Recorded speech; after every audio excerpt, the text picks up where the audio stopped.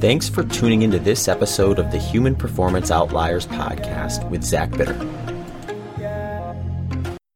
All right, folks, welcome back to another episode of the Human Performance Outliers podcast. I'm your host, Zach Bitter, and today I have a guest interview episode for you. Today's guest is Kevin Bass. Kevin Bass is finalizing his PhD and MD in nutrition. He is a vocal online presence around nutrition. The overarching theme of this episode is kind of centered around individual and population level nutrition planning. So those of you who listen to this podcast frequently probably hear me talk about personalized or individualized nutrition a lot. And part of that just because that's where my interest is.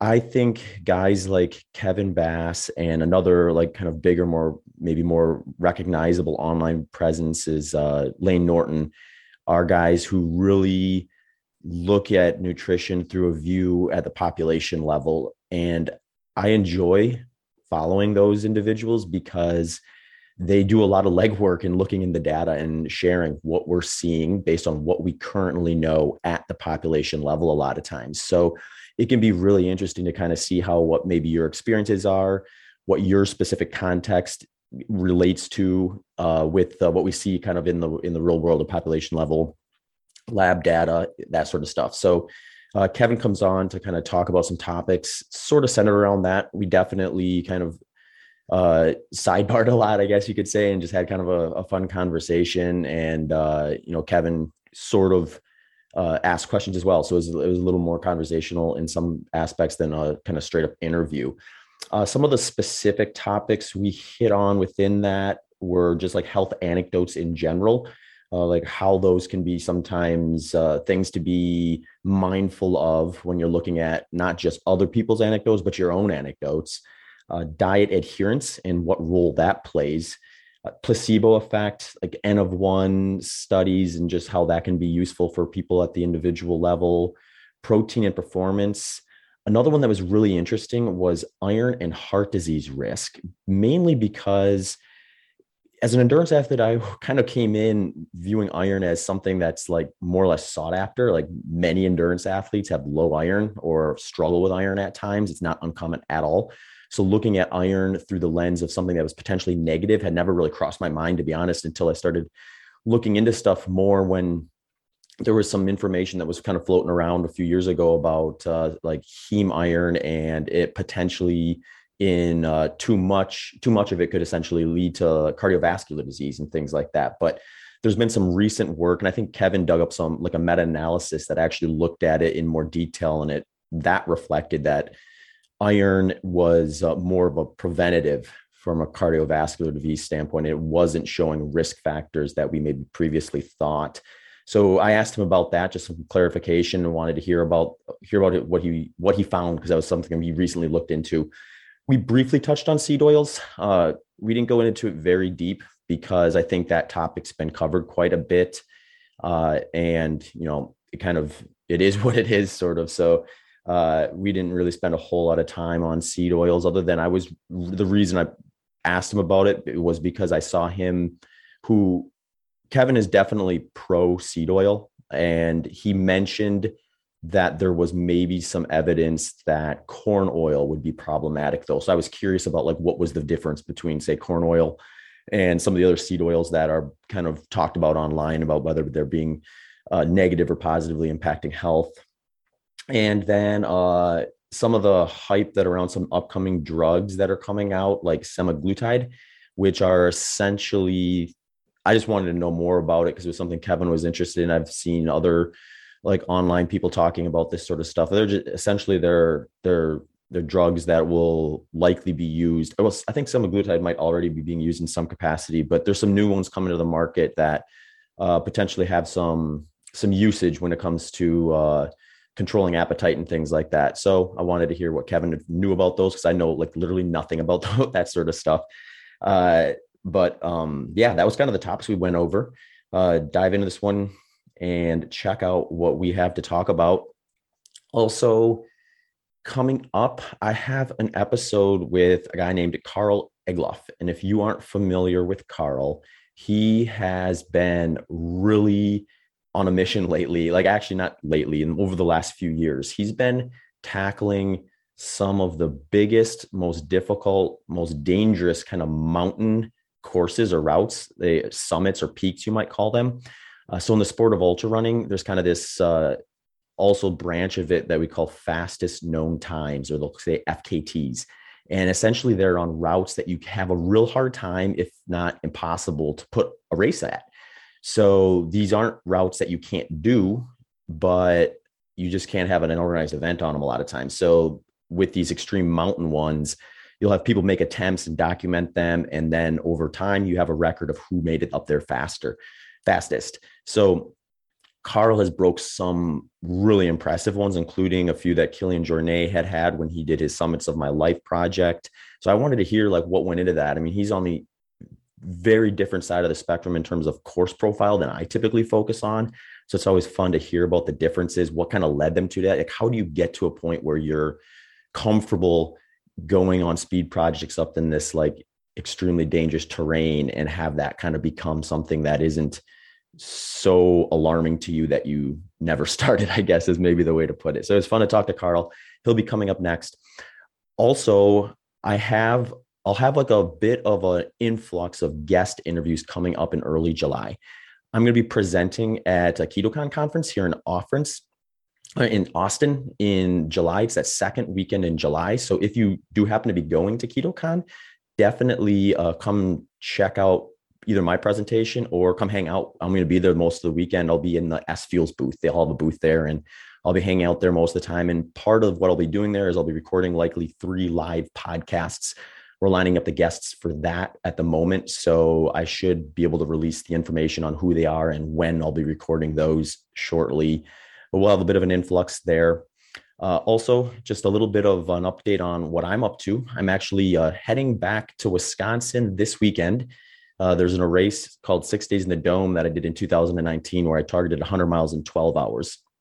Going back to that event this year, this time I'm going to take a swing at the 24-hour timed event there. So the Pettit Center is the Olympic training facility in Milwaukee, Wisconsin. So they have a pretty cool setup there for just chasing like speed records and things like that, or just testing where you're at. And I've had a very hard time with the 24-hour event so far. And it is an event I really want to kind of fine tune at some point in my career. So heading to the Pettit Center to try to put up a number that I can build off of realistically will be like a pretty big goal of mine for this coming weekend. If you want to follow along with that, if you just Google 6 Days in the Dome, they'll have information on the website about live tracking, video streaming, and that sort of thing. As well as I'll probably have some updates on my Instagram account throughout the day while I'm out there. So if you're interested in kind of checking in on that, those are the places to find that. Finally, if you want to check out Carl's interview or any of the podcast episodes ad-free, you can do that on the show Patreon page. You can support me directly through Patreon, get access to those early release podcasts, ad-free audio. And I'll probably be adding some extra stuff to the Patreon over the summer once I get through some other work stuff that'll add some goodies for people who want to kind of support through there that maybe branch a little bit outside of the podcast itself. So stay tuned for that. If you want to support just one time, or if you really like a single episode and think, hey, I want to support that episode, you can do one-time donations as well through the website. All that stuff can be found at zachbitter.com/HPO. That will give you the links to all the shows, the links to the Patreon page, links to one-time donation. That includes both normal donation routes or crypto donation is an option as well. Finally, if you want to support non-monetarily, that can go a long ways as well. The best way to do that is to like, subscribe, and share podcast episodes that you enjoy with your friends, family, and on social media. Getting the word out about specific things helps me get more downloads and grow the show. So that's another great way to do it. Finally, you can also support the Human Performance Outliers podcast through the show sponsors. If you find something on their list of products that you're interested in trying out, letting them know that you came to them through me is a great way to support the show. All the podcast sponsors can be found at zachbitter.com/HPO sponsors. That will give you all the details, links, and discounts that they offer the listeners. So if you want to check out everyone that's supporting right now, that's the spot. I usually keep the specific episode sponsors to a couple per. So this episodes include my friends at Element and Goodr Sunglasses. Element makes an electrolyte supplement with no sugar. Each packet is loaded with 1,000 milligrams of sodium, 200 milligrams of potassium, and 60 milligrams of magnesium. They come in a convenient single-serve packet that makes them a great for bringing along on a run, hike, to the gym while you're traveling. My go-tos are typically kind of a citrus flavor, or I've been doing some watermelon now that I got those back in stock for my water throughout the day and during runs and things like that. It's getting very hot in Austin so far this summer, so I've been going through a little more Element than I normally would. I like to mix approximately one of their packets with about 2 liters of water. That keeps it at about 500 to 700 milligrams of electrolytes per liter of water. And that is a good starting point for those who are wondering about how much electrolytes should I kind of consume with the extra water I'm taking in on hot days, workouts outdoors, and things like that. So that is kind of a spot to look at. Right now, I'll also sometimes put some of their chocolate flavor in my coffee in the morning. That one mixes well with that. So if I need a little more electrolytes before I head out for my morning session, that's kind of the route I'll go with that one. If you're interested in checking it out, they're actually offering a free sample pack, which gives you one of each of their flavors for free. You can get this if you're a new or returning customer. So the way to do that is to go to drinklmnt.com/HPO. If you don't get prompted for the sample pack, you can use promo code HPO and that will give you that as well. But the link, the URL should prompt you to be able to access that. You can also find all those links at zachbitter.com/HPO sponsors. Also, Goodr makes $25 active sunglasses for anyone. Goodr sunglasses are lightweight, comfortable, don't move when you move, all for only $25. They're no slip, no bounce, all polarized and all fun. All Goodrs are 100% UV protective and 100% polarized. Whether you are running, cycling, hiking, or simply spending some time in the sun, Goodr will stay snug and comfy. Goodr is running free US shipping on all orders over $50 and a 30-day return policy, 1-year warranty, 100% carbon neutral, and 1% for the planet. You can go to goodr.com. That's GOODR.com. No E in that, just GOODR.com, and get 15% off when you use the code HPO at checkout. So if you want affordable sunglasses that aren't going to break the bank if you lose them, Goodr is a great option. So you can head to goodr.com/HPO or find the links at zachbitter.com/HPO sponsors. All right, folks. Let's get into the show and see what Kevin Bass has for us. All right, folks, welcome back to another episode of the Human Performance Outliers podcast. I'm here today with Kevin Bass. Kevin, thanks for taking some time and joining the show. Thanks for having me. We've been, I think, trying to arrange this for a couple of years now. And I'm excited to have this discussion. I'm sure this will be interesting. Yeah, no, I've been following you for a long time online. I think it's, I really like following you and Lane Norton because I find you guys to be kind of like compasses, at least as far as I know, like compasses into where the research is sitting currently. And I'm interested in nutrition research, I think partly because it's really hard to really find. I mean, there's just so many moving parts and confounding variables. I think like the best research is probably has like a ceiling as to what it can actually show us because of that in a lot of cases, because we're dealing with people's like entire lives and then we're trying to like pinpoint this one thing within nutrition. So you're always going to have percentages or ratios, right? Where like something is like, well, 70% of the time this is the outcome, and then like at least you know where the majority is at the population level. And if I'm deviating from that, then I have to ask myself the follow-up question is like, do I fall within the majority, or am I one of these goofy individuals that falls outside of it? And then, you know, some of it's a lot more concrete than others too. I think there's probably provable stuff that you can basically hang your hat on. But yeah, you and Lane, I like because you seem to be really, really into the, like staying on top of that. So keeping on top of you guys helps me not have to do that, if that makes sense. Yeah. I try to put out content that'll help to guide people through the research literature, because I believe that it is a pretty good guide. It's a solid source of solid information. As you pointed out, though, it does have really important limitations, and we should be aware of those too, because you can, of course, take that literature and run with it a little bit too far. So being aware of what the limitations are is also important. So it can both tell us things, but it can also mislead us if we're taking certain parts of it a little bit too, I wouldn't say seriously, but almost, yeah, taking some of the parts too seriously without knowing the limitations. So it's a double-edged sword. Yeah, it's like it's population level versus individual stuff, and it's like kind of knowing when to use one or the other, or when to favor one over the other. And then you get mass communication. It's like, unless you're really, really specific about your wording of things, then I think like if you're on Twitter and you have a couple characters, you're probably better off just sharing what is going to be more broad scope than it is going to be like this 5% group of the population, unless you can specifically say this is for this 5% group of the population. Yep. And you get into that sort of kind of stuff. But I do have a funny Kevin Bass story to share real quick if you want. So let's hear it.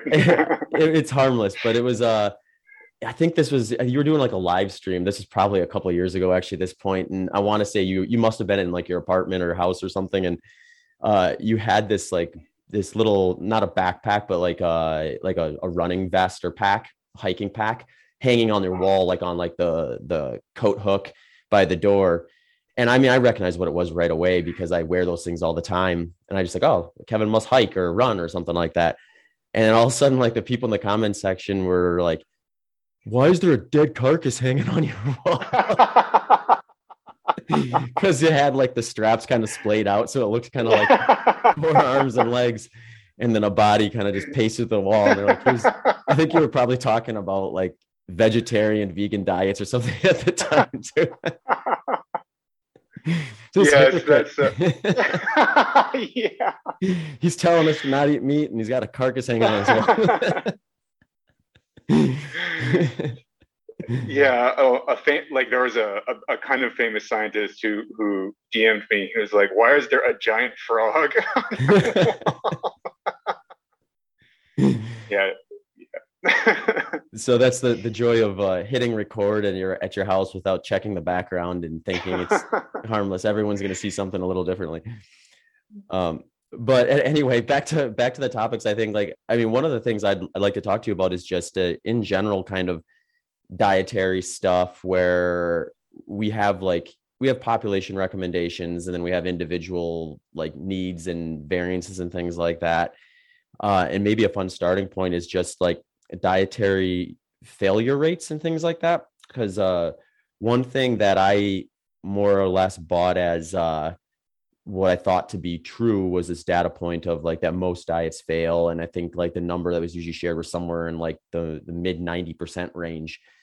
I guess that's maybe not, that's kind of like half the picture. Do you know more about that particularly, or is that something that we can more or less assume is relatively accurate? I think it's fair to say that most people do not lose a large amount of body weight and keep it off. So it's certainly not the majority, and certainly the tendency on average is among people who lose a substantial amount of body weight, they will regain it over time. And if we are talking about in the keto space, so for example, there's a recent Vertus study, follow-up released, 5-year follow-up. I haven't looked into it yet, but I've been listening into the chatter about it, and apparently, as expected from people who think that, the dietary approach that they're using isn't substantially different from other dietary approaches in the basic fundamentals. As expected, they keep creeping up in their weights, their average weights, and the amount of total weight loss they've lost over time continues decreasing. So that's true, and only a relatively small portion of people tend to keep the weight off in a substantial amount over a long period of time. But there are some differences between studies. Okay, but first off, before I continue, I will directly address this 95% figure. That is made up. I think that comes from some the furthest back I could trace it. I know you mentioned maybe Lane or Spencer was talking about. Was it Spencer? I think Spencer that you mentioned? I just assumed it was accurate, I think. And then Spencer had seen it enough times and was sick of seeing it. So decided to go on a meme spree about it. So I was like, oh, well, maybe there's more to this question than that. Sure. Yeah. So when I was trying to find the figure. It's fabricated, and the furthest I could trace it back was in the 1920s in the New York Times or something or mid 1950s. It was but I could never find a reference showing that that's the case.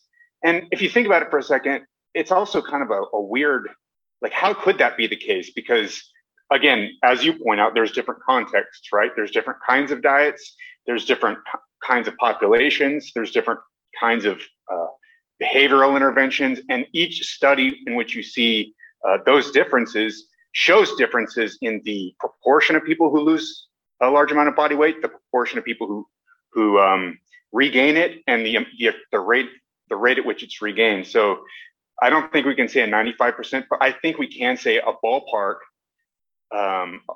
So I think a fair statement would be that weight loss is extremely hard. Most people do not lose a large amount of weight and keep it off, and it doesn't matter which kind of intervention we're talking about.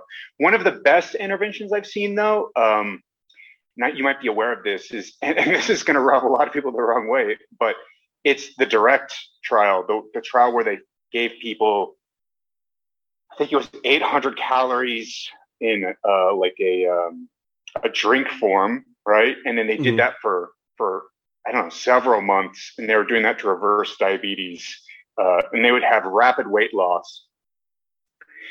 My understanding is the more rapid the weight loss, the easier it is to keep off, which is actually counterintuitive. Most people think that, yeah. I think the studies that I've seen so far, and you can talk to Stefan, I actually might look up some of the stuff he's written. The studies I've seen so far suggest that the more rapid, the easier it is to keep off. And also, of course, you also want to make sure that you are building in the lifestyle habits that you need in order to maintain that weight loss at the same time as you're losing it. You don't want to just crash diet and then be oh, hey, I've crashed diet. I haven't gained any new skills. So therefore, I'm going to just try to keep this weight off. I don't know how you're going to keep the weight off, but you need to educate people at the same time. But if you have these really large weight losses, presumably it's because you see these, I don't know, dramatic effects and you want to keep them.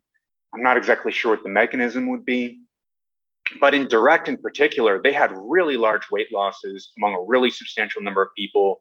And they've kept them off, as far as I can tell, a really substantially large proportion of them have kept them off for a long period of time. So I think the larger the weight loss that you have compared to baseline, the better off you are, obviously, because it's going to take longer to regain it. And I guess it's probably the case that maybe the larger and faster weight losses are going to get you to that point. So if it's faster, it's going to get you to a lower, body weight. I'm not exactly sure the reason why, but I do know that there are really large differences between trials. So if you look at some of the other weight loss trials for diabetes, like putting people on low-fat diets, conventional advice, and just giving sort of the bare minimum of behavioral intervention, the percentage of people who lose up to 5% of the body weight isn't that great. And very few actually get 10%. We're talking people who are quite obese and they need 10+%. So it varies depending upon the trial you're talking about. It varies depending upon the intervention. I think the main thing is the behavioral support, but there are other factors we haven't yet fully pulled apart. Thankfully, and I don't know how your listeners will view this, but thankfully we have drugs now that work extraordinarily well. So we have drugs that can take 20% of body weight off within 6 months. And these are all coming onto the market, and hopefully they'll be available on a widespread basis.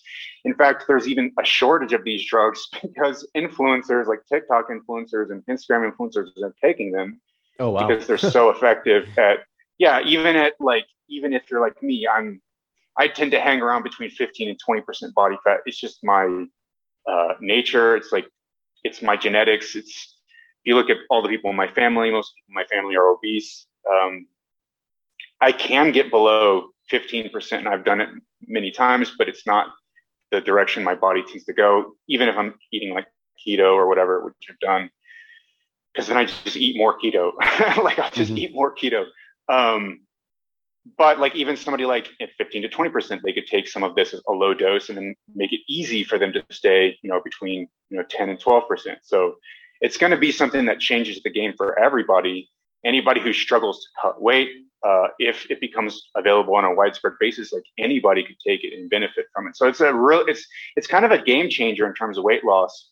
I think in general diets don't work, which is why Spencer, who pointed out that figure, like I don't know. I think he was fact checking it because he dislikes the simplicity of it, but at the same time, Spencer like really pushes like semaglutide, these drugs that we're talking about, GLP-1 receptor agonists, because Spencer knows that the long-term outcomes for weight loss and diets are pretty dismal. So in some sense, it's correct, right? In some sense, this 95% figure is correct in the sense that it's so pessimistic.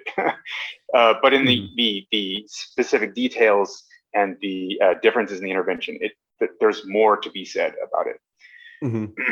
I do want to talk about the new drugs coming to market, but before, I just want to add something before I forget to, is like my kind of initial or upfront thought was always just all these diets, popular diets anyway, that we see kind of floating around that have any sort of staying power, like they work on paper is maybe the way to look at it. I mean, the standard American diet works on paper if you stay within your target number of not macros, but total energy intake. And it's like an application thing where like what works in the lab doesn't always work in the field. So now we throw people into the field where they have the food environment. I know Mark Bell wants a McDonald's on every corner, but it's that's kind of just an inside joke to your episode with him. So if listeners are wondering what I'm doing with that one, go and listen to Kevin on Mark Bell's Power Project. But like there's you end up having to kind of put your own restrictions in place to create an environment in which you self-police versus having like these strict parameters that you're going to get in a kind of closed environment. Yep. And then at that point, it's like, if you're going to do that, like what specific diet, and it doesn't have to be like one of these formal diets that we see getting bandied around online all the time. It could be one you make up yourself. It just needs to be something that you can hold yourself accountable to. And to me, that kind of says like, we need to have options on the table for people so they can find that. I guess the counter to that, and you can add to these counters, is just like, that's a pretty long journey in a lot of cases, right? Because we have seemingly an endless number of approaches. So like, where does someone start? Where does someone ever get to the end? Yeah, that's actually a really interesting point. And I'll add another thing to that. I just thought up based on what you just said is what if some of the success people are having on their later diets, once they actually find their later diets, is attributable to the failures that they had on the earlier ones, like the things that they learned through that process of trying other things. That's like the first thing I'll say. The second thing is, this is interesting. See, this hasn't been studied so much. Like we have this idea that everybody responds to diets differently, but there actually isn't. And maybe that's true. Like I know we hear that anecdotally that some people, they try everything. We hear it from both sides, right? Usually it's from a keto side. Like the keto people are like, we've tried everything, and then I finally went keto, or I finally went carnivore, and then I lost all this weight. And then we also hear it from the other side. Like I tried, although less often, but we do hear it sometimes. I tried even keto. I kept being obese, and then I finally went plant-based, and then I became thin or whatever. We hear it from both directions. I'm not sure what the evidence base says about that, though. So if you look at, for example, Kevin Hall's study with plant-based diets, like low-fat plant-based diet versus high-fat, low-carb, animal-based diet in his metabolic ward, and they tried to match everything for palatability. They even took recipes from a lot of online sources, things that are very popular among, say, carnivore or keto or paleo people that fit the template they were looking at, and then things that were very popular among plant-based people, like things that people thought tasted good in both directions. And then they didn't find any difference in satiety or appetite, which is very strange because I don't know why they didn't find any differences. This is a very strange thing, but to me, it's strange. But what they ended up seeing is that very, very super consistently, I mean, it wasn't the same magnitude of effect, but super consistently, the people who are on the animal-based diet, of course, they ate less than at baseline, fewer calories than at baseline, but they ate substantially more calories than the people on the plant-based. And this is a crossover trial, right? So half the people started on the plant-based diet and half the people started on the animal-based diet, and then they crossed over after, I think it was a 4-week period where they crossed over to the opposite diet, so the plant-based or the animal-based diet. So everybody tried both diets, was on both diets, and very consistently, I don't think there was a single data point, a single person, but it's not a lot of people. It was like less than 20 people. There wasn't a single person who ate more on the plant-based diet versus the animal-based diet. So I'm not saying that that's the case for all diet comparisons. And maybe there are really important real-world factors that are involved. The one thing that I would say is when people say that there's differences in response to different diets, my first sort of skeptical view is like, okay, first of all, I don't know where the evidence is showing that, but that doesn't mean it's not the case. It could be that absence of evidence is not, what is it? Absence of evidence, not evidence of absence. But that said, like, I wonder if a lot of this just has to do with preferences, right? So we do hear these really high profile cases of people saying nothing worked for them until they find, the carnivore diet. But I wonder if in the real world, for most people, it's just like, because if you look at the carnivore community, the way that they talk about the carnivore diet, a lot of it seems to be tinged with like a lot of cultural and political factors. Like it tends to be people who are more conservative, who are more like not always, but it tends to be like Republican voters. And then it tends to be among vegans. They tend to be like left wing. They tend to be Democrats. They tend to be like bleeding hearts. They're all like hardcore Biden or Obama supporters, and they hate Trump. And there tends to be this like cultural polarization. And I wonder if like in the real world, apart from like people like you and people who are really trying to min-max their performance, I wonder if like a lot of it just has to do with like cultural preferences and ways that they think is a natural diet versus a not a natural diet. And then the stories that crop up because of that. And let me see if I can get a good example, because I was thinking about this like for the past hour before the podcast to try to prepare for this.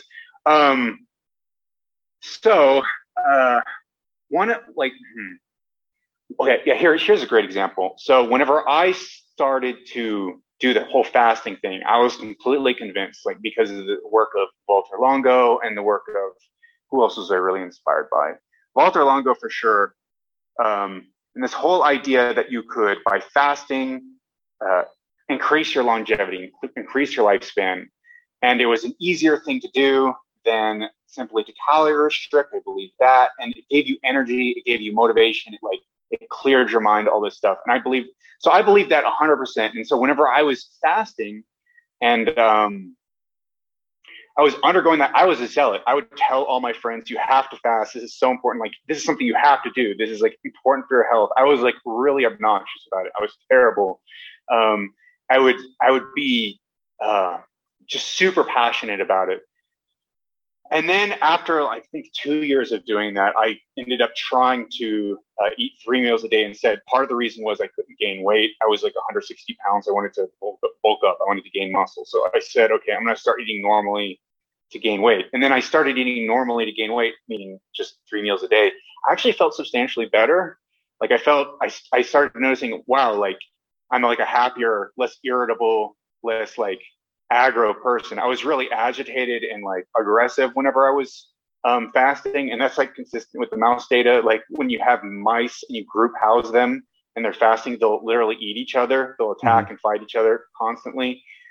And I just wonder, like, oh, like maybe the reason I believed the things I believed when I was fasting was because of the ideologies that were surrounding the whole fasting process. Like, it's a hard thing to do. And yes, you do feel like energetic in a certain sense, but a lot of that energy is like anxious energy, Cortisol. at least for me. Yeah, cortisol. Yeah, for sure. And at least for me, it was. And so I wonder if when you're sort of in the hole, if you're in sort of like you're in that space and you're surrounded by people who are saying the same thing, I wonder if you're sort of in that mind space, you can tell yourself many kinds of stories that if you don't have the reference point of going back to the other diet and actually trying that, then you don't actually know if those stories are true. And I think we do that to ourselves a lot. I've done, and I'll give you one more story. Whenever I was a kid, I had a tough time growing up. My parents are difficult, and I think I was a difficult kid as well. So we clashed a lot. And it came to a head, I think I was around the age of like 15 or 16. I think I was 15. It's kind of an embarrassing story, but it's also important because it really illustrated for me, and there's a whole bunch of research to support this kind of thing, but it illustrated to me the profound impact that the mind and sort of expectation can have on how we experience and how we interpret our experience. So I think I was like zoning out in class or something, and then I was also like, I just didn't feel well. And then I started like convincing myself, it's kind of embarrassing, but I started convincing myself I was having seizures. And then so over time, as I convinced myself I was having seizures, they would like kind of get worse. And especially if it's embarrassing because it's kind of embarrassing, but especially like maybe if I felt like my parents weren't paying attention to me or something, and then at some point I actually was convinced I was having like legitimate seizures. Then we had like an EEG done to like check if I was having seizures, and I wasn't. So then I stopped having them because I realized, oh, I'm being an idiot. I'm not actually having actual seizures. And let me go place this in like another context. If you give people L-DOPA, like people with Parkinson's, you give people with Parkinson's L-DOPA, you can scan their brain, you can see an increase in dopamine as a result of the increase in L-DOPA. You can see the dopamine increase, their symptoms go away, et cetera, et cetera.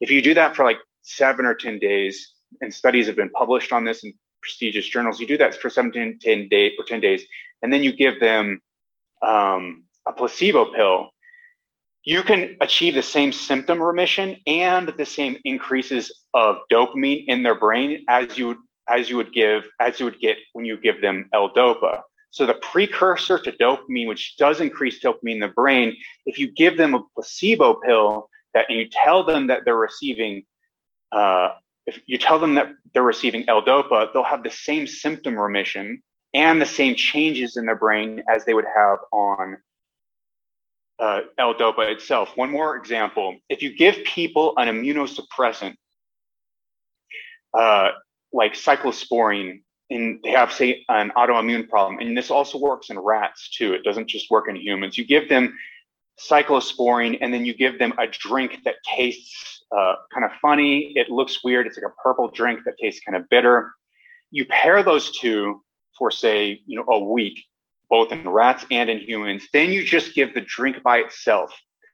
Okay, so what happens is, with the cyclosporine, you get this immunosuppressant effect. You see it in the immune cells in the body. I think like T cells do something different than they would normally do. They don't increase as much or something like that. But then you don't give the cyclosporine, and you just give the strange tasting drink, right? No cyclosporine, no immunosuppressant. You still see the same impact on the white blood cells and the T cells in the body. And this works across a range of different pairings. So it's called, it's like a Pavlovian conditioning in the context of the immune system. So I think it's called there's classical conditioning, but then there's also this immunological conditioning. You can actually immunologically pair the system to the nervous system in such a way that you modulate the immune system by changing by conditioning the nervous system itself. You can do this with allergies as well. So you can give people immunosuppressive drugs, you compare it to a certain stimulus, and you can actually reduce allergies through this mental effect on this nervous system based effect that is paired to the immune system effect. And there's a whole field called psychoneuroimmunology. There's many journals in this field. There's actually a journal of psychoneuroimmunology where they investigate these sorts of mechanisms whereby expectation effects, and it's not just expectation effects. Placebo isn't just one thing. Placebo is a bunch of different mechanisms that we call placebo as kind of an umbrella term. They study these kinds of things where this expectation or pairing with other stimulus, et cetera, causes these real biological effects. And so the take-home message for me from reading that research, from my personal experience, both from fasting and like the crazy like conversion syndrome stuff I had as a teenager, but also just like my experiences with diets. I've tried everything. I've tried like plant-based. I've done a carnivore-like kind of cyclical ketogenic diet. To me, I don't know what's real. The more I go try different diets and the more I like see big effects, I'm like, oh, like I experience X, Y, and Z effect on this diet, but then I try something else. I'm like, hey, wait a second, maybe that's not the case. The more I question my own experience. Another really great example. Whenever I was, I've been lifting weights for a while, and I've noticed my HRV going down over time and my resting heart rate going up. Well, my assumption, and I've like posted about this on Twitter, my belief was that my increasing body size is stressing my heart, and therefore my HRV is going down, my resting heart rate is going up, in contrast to, say, endurance runners like yourself, who often see extremely low heart rates and really higher HRV. I have a relatively low nighttime heart rate in the upper 40s, lower 50s, but it's not like yours, I'm sure. Or Brady Homer, he posts his, and he's like in the lower 30s. Yeah. I thought for a long time this is because of the increasing body size, but I took a break from training because I've been focusing so much on my YouTube channel. I haven't had a chance to go to the gym. And I noticed that my resting heart rate was hitting like in the lower 40s on a regular basis. Now, I haven't even been exercising. I haven't been exercising to achieve this.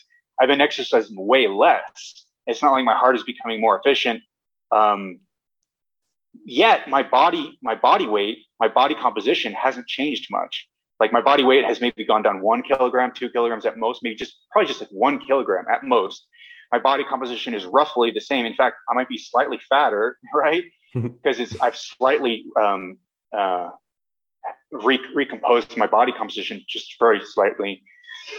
But if anything, I'm in worse shape, yet I've dropped like 10 beats per minute in my resting heart rate overnight.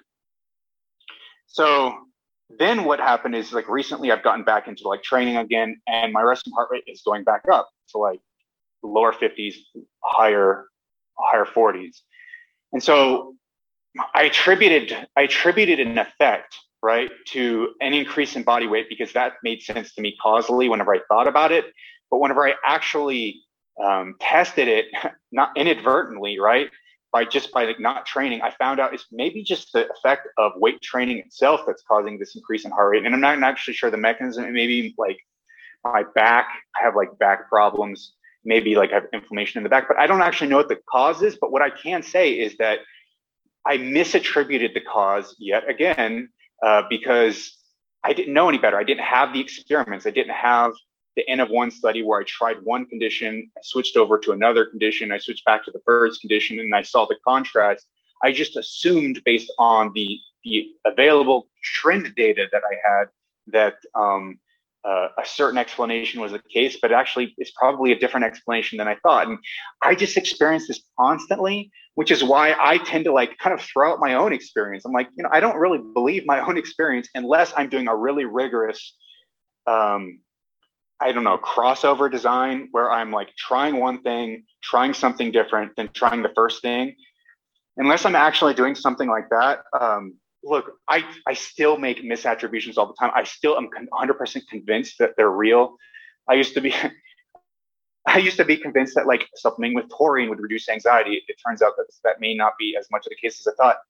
I still constantly make that mistake, but I'm aware I'm making that mistake. So what I like to tell myself, and like what I like to tell other people, is like try to lean on what we know from the research, because we tell ourselves stories that if we try one thing and then we try back the other thing again, often we find aren't true. And I found this like consistently throughout my life. I also tend to have like medical student syndrome. So during our cardiac, I'm kind of a hypochondriac. So during our cardiac unit, I would have like heartburn, but then I was convinced it was angina, and I would go to the doctor, be like, I think I'm having angina, but they're like, no, you're in your 20s, you can't have angina. Like, stop it, it's ridiculous. Are you in your cardiac part of your training? And I was like, yes. And they're like, oh, yes, okay. So yeah, I mean, I don't believe my own experience. I know other people do. I believe it like in the moment, but like I can also step back, and when I step back and detach myself, I don't believe my experience at all. I think my experience is crazy. I'm completely wrong all the time. So that's my opinion. Yeah, that's my take on it. Yeah, no, I think you're hitting on some great points there. And I think that's where like you really have to put like an objective measure in place in order to determine.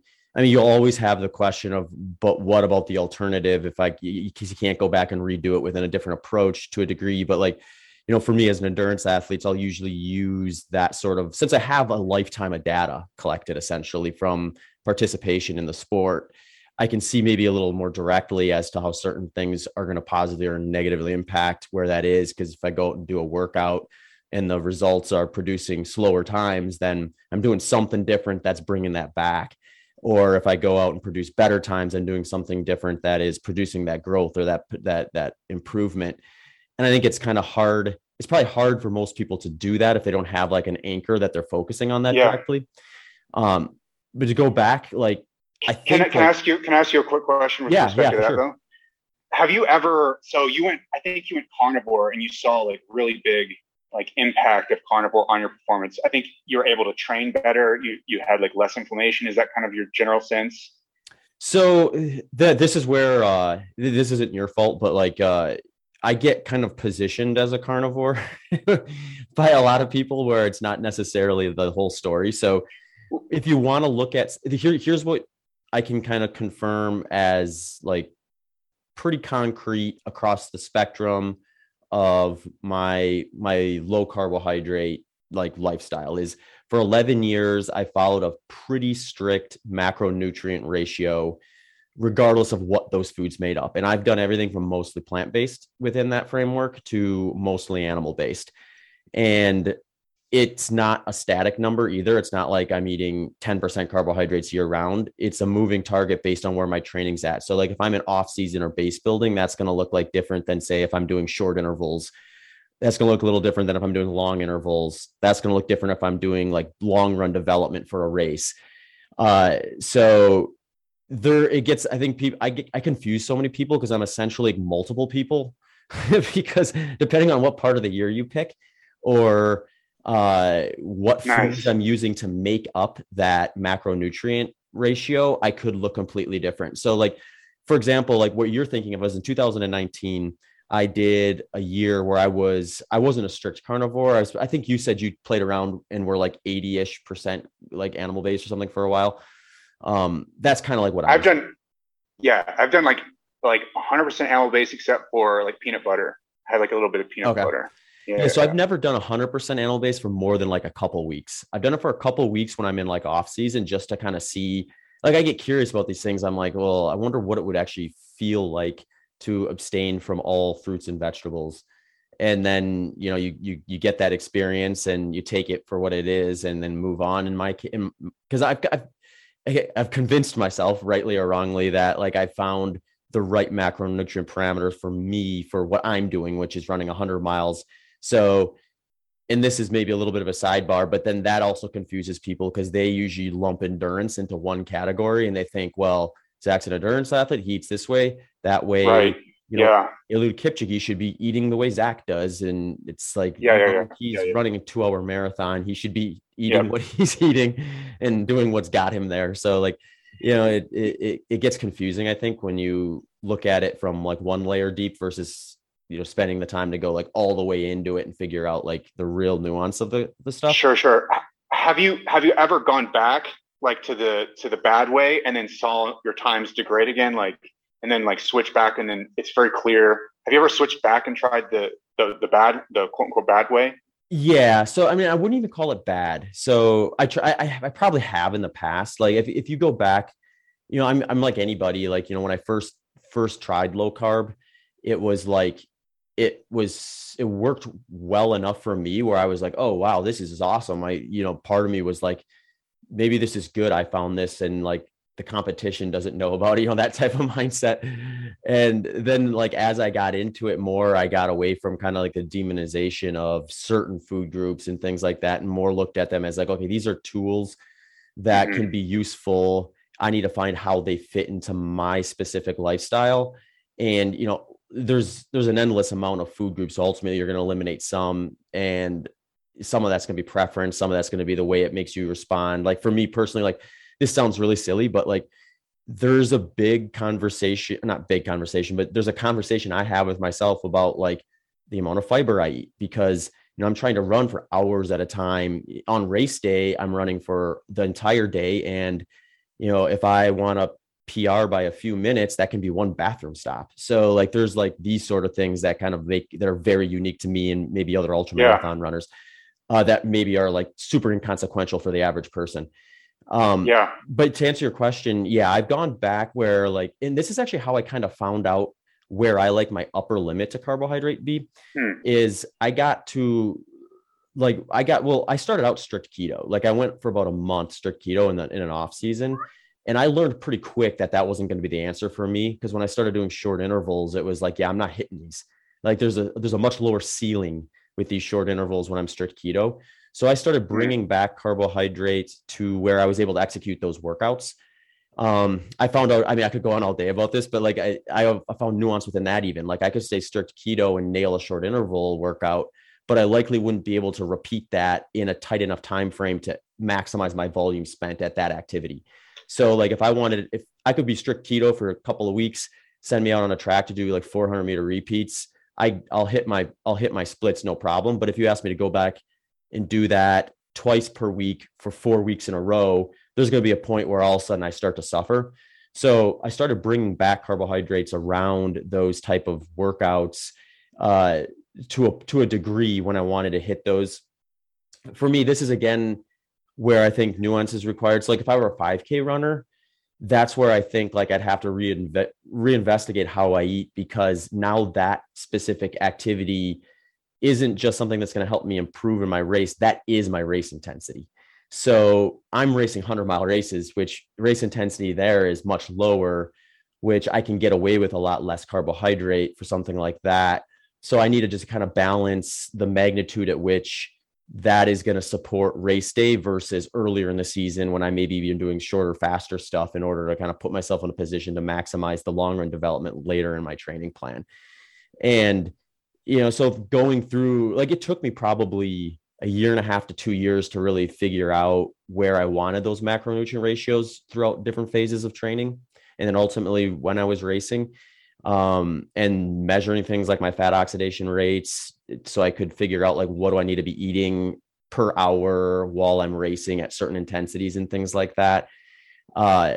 So like when I look back at it, knowing what I know now, I don't necessarily think like there's a right type of, say, food to eat for me personally. It's more about like having those ranges right with macronutrients, because you want the fat oxidation to be maximized for the super long distances, basically. Yeah. So like there'll be phases of the year or like workouts where I'll flex up to say like 20-30% of my intake from carbohydrate. And even that is deceiving, because it's more like 20 to 30% of the energy I metabolized that day is going to be a little bit different, because I might have a day where I'm doing like a 30+ mile long run, and I might have a rest day that following day. So I might eat more grams of carbohydrate that day where I'm doing that long run. And on paper, it looks like a higher percentage, but I'm also probably running a calorie deficit that day because I'm likely not going to meet my energy needs for that day, but I'm having a rest day the next day. So I'm going to overcompensate on that day. And on that day, I might do like a little bit lower carbohydrate since I'm not putting my body through any sort of glycolytic activity. And then when you look at it through a 2-day window, the percentages kind of shift a little bit again. So it is kind of, I'm just such like, I mean, ultra marathoning is such a small sport relative to like, it's not like I'm playing like an NFL position or something like that, where like people would be looking at it through the lens of, there's a lot of application within like even middle school, high school, college kids playing that sport, where it's like you running 100-mile races, you find yourself in a pretty small percentage of the population right out the gate, which makes you an edge case regardless of what you're doing. That's interesting. Yeah, that's super interesting. It sounds like you've been super systematic with the way that you've gone about thinking about it. All I'll say about that is this: your your case is an edge case, and when people talk about their own experiences with diets and different lifestyle strategies, intermittent fasting and stuff, I don't think that whenever they like swear by it, I don't think that they've usually approached it with that level of rigor.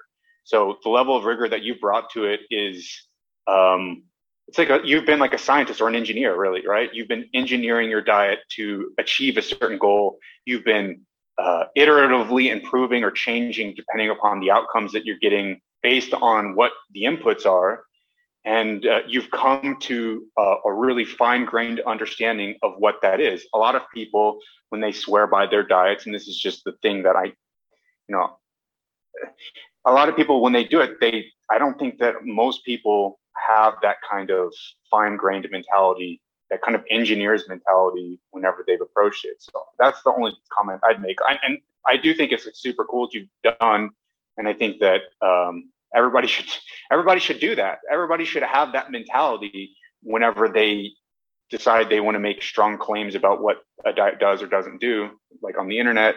Everybody should have that mentality, because then we'd have a much better discourse around and discussion around nutrition. So that's all.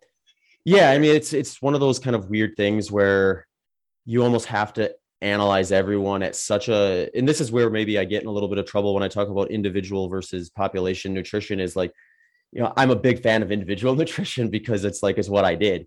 But I also understand the degree to which I did it was for a purpose very specific to performance at ultra marathon distances, and to a degree to me too, because, I see it's not like, this is the other thing. And some of this is probably like, I've been on Joe Rogan a couple of times. So you have this scenario where people who have no clue anything about ultra marathoning, I'm like one of their only points of reference to it. So they maybe assume, well, everywhere ultra runners eating like Zach. I mean, we saw this with Scott Jurek too, who's a really popular vegan, plant-based ultra marathon runner, where, he got very popular for a while. I mean, still is.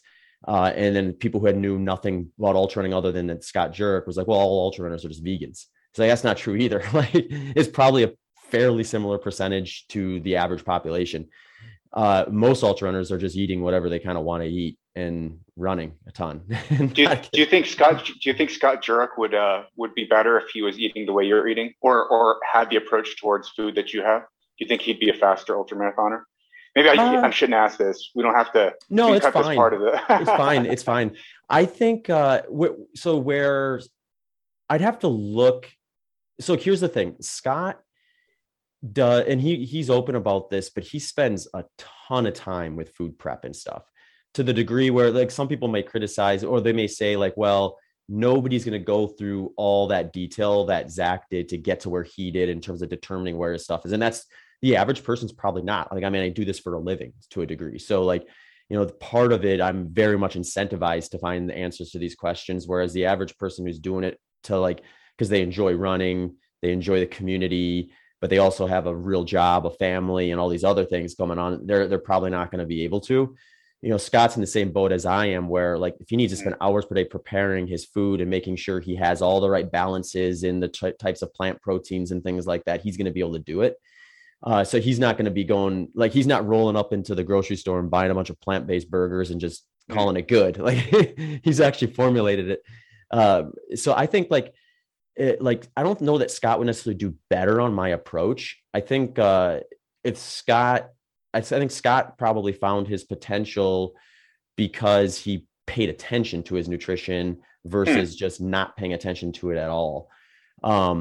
I mean, the criticism people give him is he came off of like, I think, a relatively poor diet when he went into. So if I could go back and have Scott do something differently, and I'm sure he asked himself the same question, would be like, could I go from a bad diet to a relatively decent diet and then a vegan diet and see where that all happens? One thing I'm thankful I did is I transitioned from a very crappy diet in my high school. I mean, like any high school boy for the most part, I was just, eating whatever I could get my hands on for the most part. And then in like college years is when I started paying attention to nutrition, and I very much formulated a very like kind of appropriate endurance based whole food, mostly kind of diet with like, the exception of I understood my energy demands were high. So there was some placement for like more refined things and stuff like that. I mean, there still is today because of that same exact reason. So I did have like roughly, let me think. I think I started paying attention to nutrition probably when I was like 19 or 20. And then I switched over to low carb from moderate to high carb when I was about 25. So at least I had some foundation in what would be considered a well-formulated moderate to high carbohydrate diet before I switched over. But I mean, there's like we've been talking about, there's a countless number of other things I could have done. So like any criticism I could have for Scott, he could probably levy against me and he'd be right. And well, I mean, didn't you say that you started from a bad diet, then you found a reasonable whole foods diet, then you went from that diet to a more carbohydrate? Well, then you went from that diet to a carnivore-ish diet. mm-hmm. Then you went to a more balanced understanding of how different things were tools, and then you fine-tune things. I mean, yeah. I don't want to put words in your mouth, but it almost sounds like for Scott, he went from I'm like taking your side, like, or if there is a side, but like it almost sounds like for him, he went from a poor diet to like a really good, well-balanced vegan diet, but he hasn't actually tried this whole carbohydrate restriction thing. Maybe he would see, this is my feeling based on what you've said and based on actually the stuff I've read in the literature, right? For ultra marathoners, this whole idea of fat adaptation might be like uniquely beneficial, especially to ultra marathoners. I wonder if he went from what he's doing right now, which is already like making him a great performer, if he like fine-tuned it more in the direction of a lower carbohydrate intake, I wonder if he would see even more benefit and become even a better athlete than before. I'm not saying he would, and I'm not saying that you're saying that he would, but I wonder if that's the case. And it goes back to what I was saying before, like if we don't try, crossing over to the different things, and almost seems like we kind of agree. It's like if we don't try crossing over to the different things that we think are like bad, quote unquote, then we can often get stuck in ideologies about what's good, because our minds are closed off. Mm-hmm. And I wonder if Scott would. It's so funny because I'm often known to be like an advocate of plant-based diets. I love plant-based diets, but at the same time, based on what you're saying, based on what I understand, I wonder if he could open his mind more and find even more that could enhance his performance. I'm not saying that that's the case, but he hasn't tried, it sounds like. So I think the biggest limitation for that, for him versus what I'm doing is, I bet if we could come up with like a scale of like extremes where I would put like strict carnivore on one end and strict raw vegan on the other, or something like that, or maybe even fruitarian on the other, then like everyone kind of falls somewhere on that.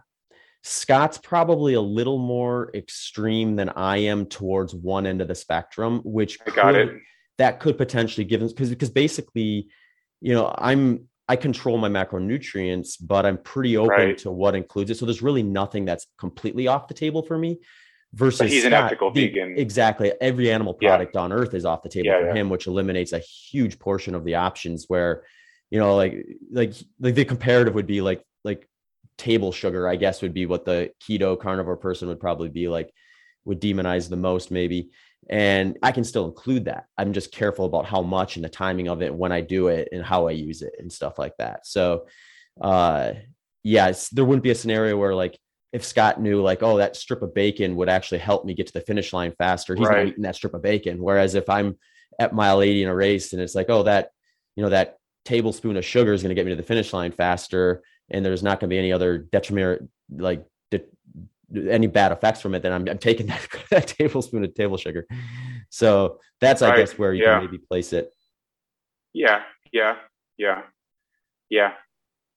There's Fair enough. Fair enough. So, well, okay. Well, I mean, just to be, I mean, yeah. So maybe he has that limitation, but then he can't. Well, then we can't say therefore that his diet is what's making him great, right?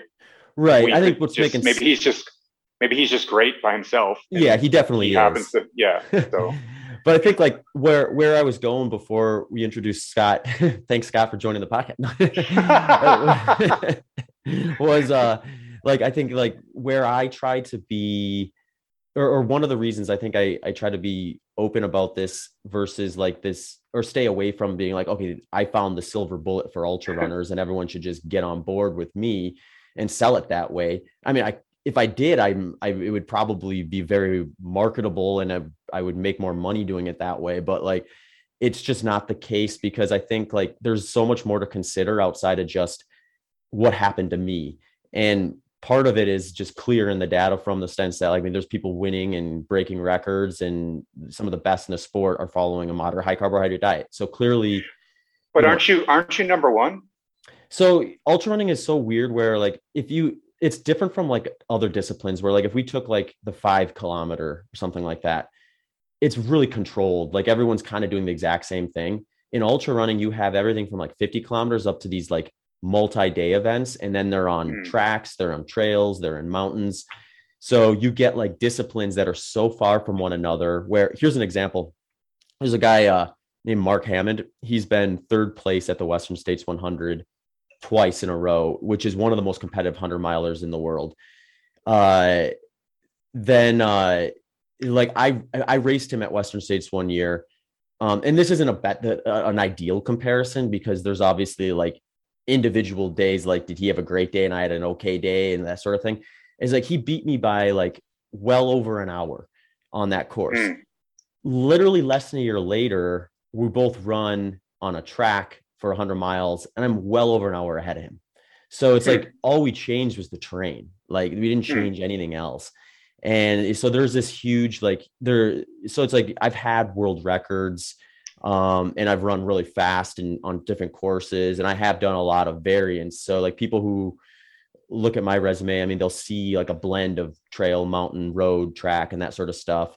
But most people are going to focus on a specific discipline and kind of be like really good at that. And that's kind of where the sport has grown a lot. I mean, partly thanks to Scott Jurek, actually. So you do have a lot less of people like, so Scott's like a generation ahead of me, essentially. Like he was kind of retiring when I was getting into the sport. And back when Scott was running, like you kind of did everything a little more because the fields were a lot less competitive back then. Now, if you want to be on podiums, most people have to kind of pick, what do I really want to train for and specifically get good at, or someone else is going to do that and then beat them out. I mean, it's the same trajectory with any sport, really, when you look at it, like the history of it for the most part. But yeah, so like I'm definitely someone who's considered like a great ultra runner, and my results and resumes would reflect that. But then there's literally hundreds of other guys who have really great resumes too, that you could make an argument for as being the best in the sport. So like it gets really kind of interesting there, and not to go down too far of a rabbit hole here, but then you have the difference between like, does what I do, is that uniquely good for the 100-mile distance? What if I was trying to do a 50K, which is basically a marathon, in which case I'm probably going to have to do things differently nutritionally than I am for a 100-mile race. Or if you want to go the other way, 200+ mile races, is that an application where now I can be strict ketogenic and maybe benefit from it? Or some of these events, they actually have like, you're responsible for all of your supplies and all of your fuel over the course of the event. Now it's an application where like, yeah, do you want maximum fat oxidation rates for something like that? You might. But when you can have an aid station every 5 miles, maybe you don't, because you have access to carbohydrate on course and things like that. So there's just a ton of nuance within the sport to where it makes it kind of really hard to look at me and say, we need to project this dietary approach onto everybody because it worked for Zach, if that makes sense. Hey folks, just a quick reminder that this episode's sponsors are my friends at Element and Gooder Sunglasses. Element makes a great electrolyte supplement, and right now they are giving away a free sample pack that's one of each of their flavors.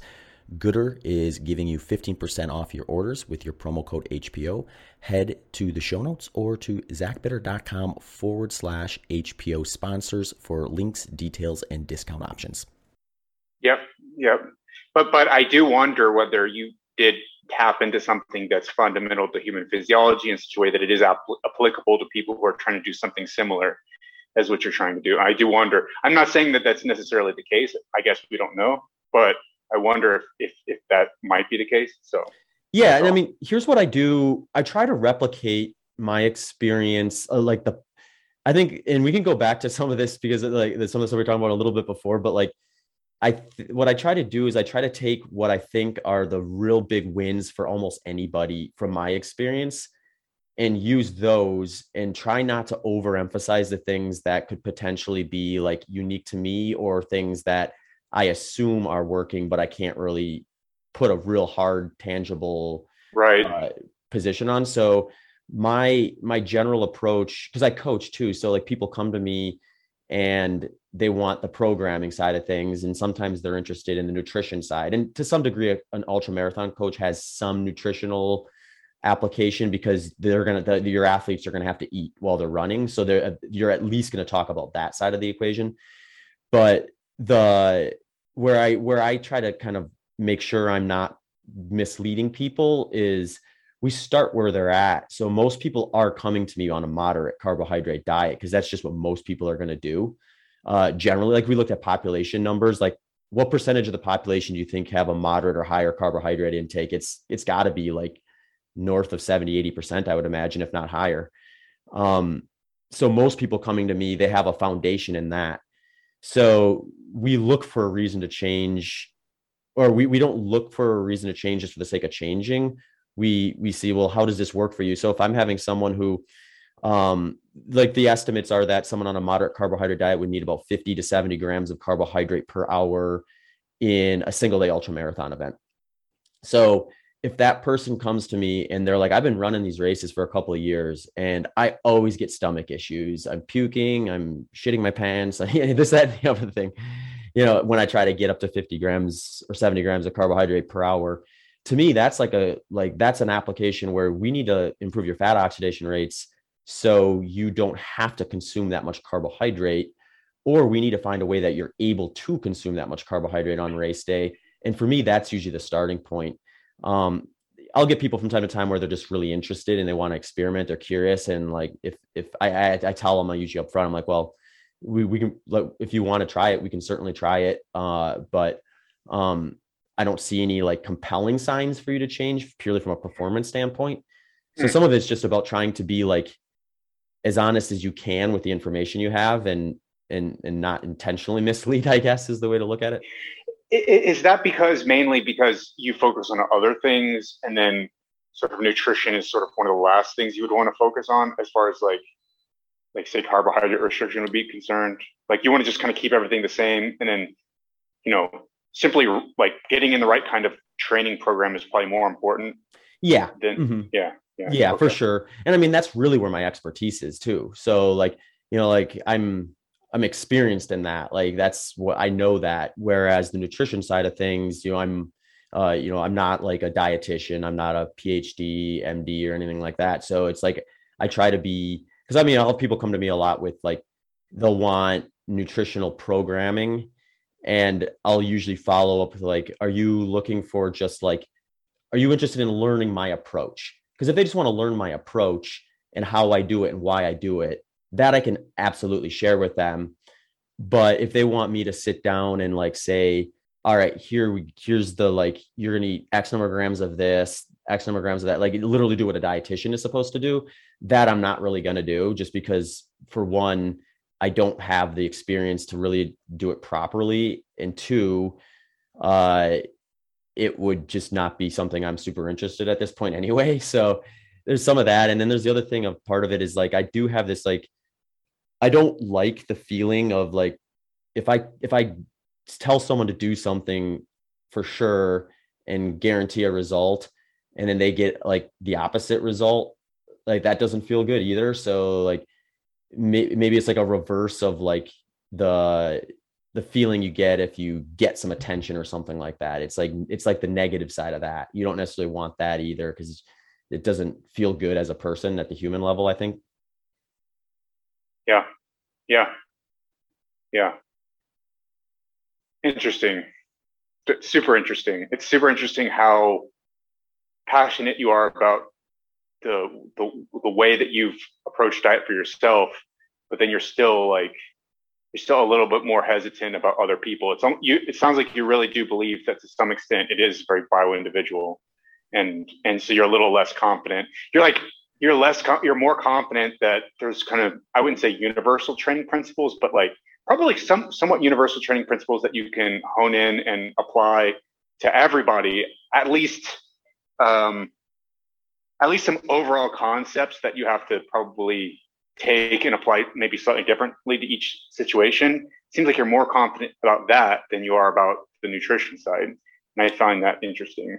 Yeah. Yeah. And I just think, like, I guess at the programming side of things, it's this way too, but like there's a different way to program for different distances. And it's kind of like we were talking about before, where nutritionally, there's going to be that element as well. Where, like, someone who's doing what I'm doing is going to have different nutritional demands than, say, someone who's, like for you, for example, you're trying to bulk up to 200 pounds and work on jujitsu. It's like we're sort of on opposite ends of the spectrum to a degree. Yes. So you do have, you have that kind of but that's kind of the curiosity part of it too, where there is that like kind of tinkering side of things where it's like, oh, I'm doing this specific thing. What happens when I plug this in versus that? And, that sort of, and I think that's probably what drew me to nutrition originally was it was something that you could play around with that does impact performance and does impact, other like the way you feel during the day. And like when you sent me that note, you were talking about how, I think it was when you tried keto, it's like there was this part of it that you kind of enjoyed, like this calming effect that you sensed. Maybe a placebo, but who knows? But there was also other downsides to it too. So it's like for somebody who, like, if that calming effect changes their life in a drastic way, it might be worth the trade-off of whatever the negatives are for them.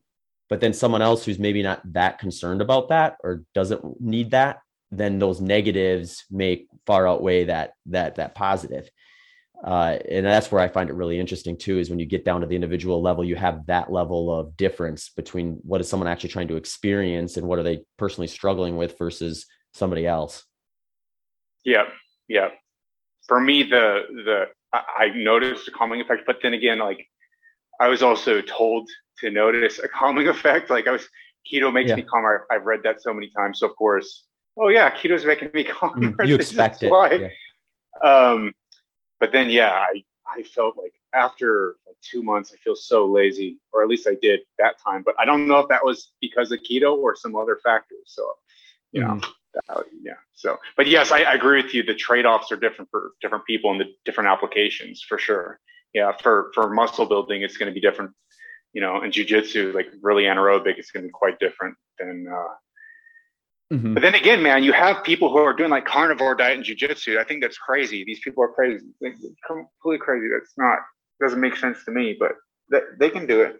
That one actually surprises me more than if there's strict. So there's strict carnivore, right, yeah, and then there's carnivore fruit and honey, right? So like, because if we're looking at carnivore fruit and honey, now all of a sudden, like, I could maybe even justify like 30 to 40% of my calories coming from essentially like carbohydrate. And in that case, I could maybe see a scenario where, like, jiu-jitsu would be right. Especially if it's weight-based, like if they limit themselves, if they put those parameters like meat, fruit, honey, and that eliminates whatever foods were typically causing them to overeat. Now they're like lean, strong. And this kind of goes with the Nick Diaz thing you were talking about, where it's like, those guys, obviously they're incredibly great at what they do. But shave a little bit of the body fat off of them, and now can they come down a weight class and just wreck shop? It's like scary to think about when these guys are already winning a lot of times. Yeah, I mean, they were among the best in the world. In fact, like in some cases they were, in some periods they were the best in the world. I think when Nate was doing Strikeforce, I think he was like undefeated in Strikeforce, and he was crushing people. He was so good. Or sorry, it was Nick. yeah, but like, would if they had like eaten a more, they'd had a dietitian sit down with them, and okay, I got criticized about this. I don't know if their protein intake was low, but based on what I heard in the interviews, it sounds like they were doing a raw vegan diet with some supplemental protein with a really high potential, from what I heard, without doing a nutritional evaluation, really high potential for inadequate protein intake. And yeah, if they had had a higher protein intake as they were cutting, would more of that weight that they had lost been from fat? And according to the evidence, the research, like, yes, it would have been more weight that they would have lost would have been from fat. They could have stayed at a higher weight class with more muscle, or gone to a lower weight class with the same amount of muscle, and then been not just like awesome, but like maybe even like indisputably number one in some cases. So yeah, it's that's the thing, and it goes back to the whole discussion about Scott. Like, what if if Yeah. you changed other things? It's like, yeah, you can find something that works for you. You can be a world class athlete. You can be a freak. You can have like an amazing chin like Nate and Nick do, and be awesome at jujitsu, unreal. Like I hope they never watch my video and never recognize me in real life, because I'd be in trouble. I was thinking about that when you posted that. I was like, it's like I'm gonna comment. I'd comment on this, but I'm afraid I'd bump into one of them. Right. I hope that never happens, but like maybe they could have been. Maybe Nate could have beaten Connor twice, because it was neck and neck the second time. So maybe he could have beaten him the second time as well. And I don't know. So that's the thing I'm wondering, is like, these small margins are important at the elite level. Mm-hmm. So yeah, that's the only argument I was making there. But they were 100% convinced, and they are 100% convinced that when they go raw vegan during their training camps, which they believe that they need to, or at least Nate does during his training camps, he believes he needs to in order to fight the inflammation. If he has these animal foods, he has more inflammation. He can't train as much. Again, like, why does he know that in the same way that you know about your performance? Maybe he does. Maybe he's like tried it, and like tried days and weeks where he's had animal products during the training camps and then taken them back out. He hasn't ever told a story like that. He just says like he followed what Nick does and it makes him feel better. And that makes me a little bit suspicious about this story, because I'm like, that's like a very typical story of somebody who like finds something, they're told something works, they believe it, they tell that same story, and then they stick with it, and they don't go outside those lines enough to really know for sure. And that happens all the time. And I'm just wondering if that's the case with them. So I got a question for you around that too, because I think like, so I mean, it makes sense in my mind, because like if they're going raw vegan during their final buildup, and then their cut is where I think it's really interesting, because like now they're at probably a pretty drastic calorie reduction in terms of what they're trying to do. I mean, it's about as extreme as it gets from like a high performance sport side. You wouldn't see any other athlete doing that other than these weight controlled sports, because everyone knows that's going to be counterproductive to performance. So they're in a position where they have a good opportunity to really lose lean mass. So protein's a huge piece to that equation, and they want to retain the protein, lose the fat at as much as possible. Do you know any numbers in the literature in terms of like the minimum amount of protein you could get away with to stave off muscle cannibalization in a scenario like that? Or does it trend like even more drastic as you get to a larger calorie deficit? This is a really interesting question. I don't know if we have the evidence, especially at that level, like at that level of performance, at that amount of training. I actually don't know if we have like randomized control trials on like elite athletes undergoing a cut and doing a training camp. Mm-hmm. If we did, that would be interesting, because my suspicion, so there's even controversy about the protein intake requirements among people who are resistance training and the people who are in a calorie deficit in resistance training. I think it's very clear at this point that more than 1.6 grams per kilogram is probably optimal. Definitely more than 1.2, whereas of course the RDA is like 0.8, which is just like probably just like way too low for a lot of populations, not even just athletes, probably the elderly as well.